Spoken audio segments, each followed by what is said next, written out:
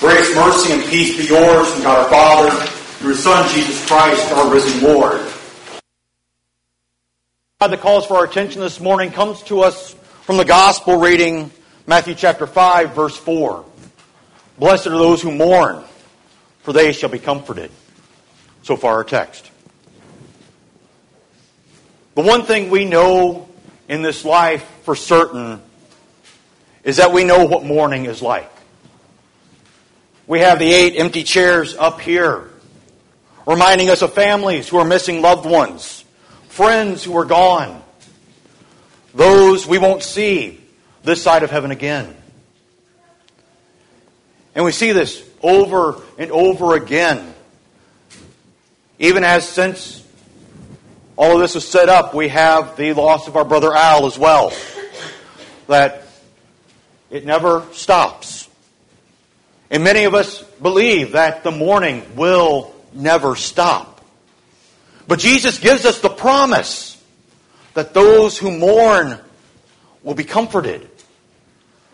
And so we strive to get after that mourning and that comfort and pass over the mourning. We think of times where we have communal mourning, whether it's as a congregation or as a nation, as Egypt mourned for 70 days over the death of Jacob.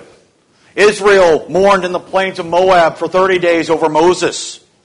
I looked and I looked and I looked throughout all of the history. Okay, not all of the history of the U.S., but the only time I can remember an executive order being issued giving an extended period of mourning was John Quincy Adams in 1826, ordering the army into mourning for 6 months in honor of Thomas Jefferson and his father, John Adams. Otherwise, we get the flags flown at half-mast, or we get days of mourning announced for presidents who have died or so on. Used to be, we had a long time of mourning. Now it's like we get from the deathbed to the funeral and everything's got to be done. We can't mourn anymore. Because by nature we are so scared. Not even sometimes of death, but of the loss that comes with death. We strive to find that comfort. And we find it here, in this place. Because it is here that we see that comfort given to us over and over again. Because it's right there in front of us.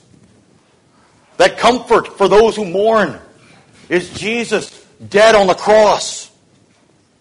Because we know that's not the end of the story. We know He was taken down from the cross. He was put into the tomb. But then He raised Himself from the dead.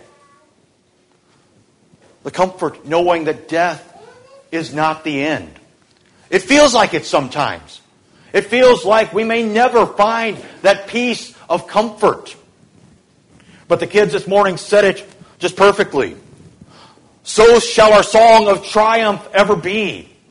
Praise to the crucified for victory. Because it is in His crucifixion, His death and resurrection, that the promise of our resurrection comes in. The promise that we hear in the prayers at every funeral service of the joyful reunion of those who have gone before us, with us in heaven. Because that comfort, that cross shows us that not only will we be raised from the dead, but that heaven's gates are opened for all who believe in Him, for all who trust in His love and His mercy and His grace. Knowing that that promise, although we don't see it now, will be kept. Because that is the one promise left to be kept. As Paul writes to the Corinthians in his great chapter on the resurrection, the last enemy to be destroyed is death. And that will happen on the last day, when He comes to usher in not just a great life, but to usher in The day that never ends. The life that never ends with no pain, no suffering, no sorrow, no toil, but nothing but pure joy.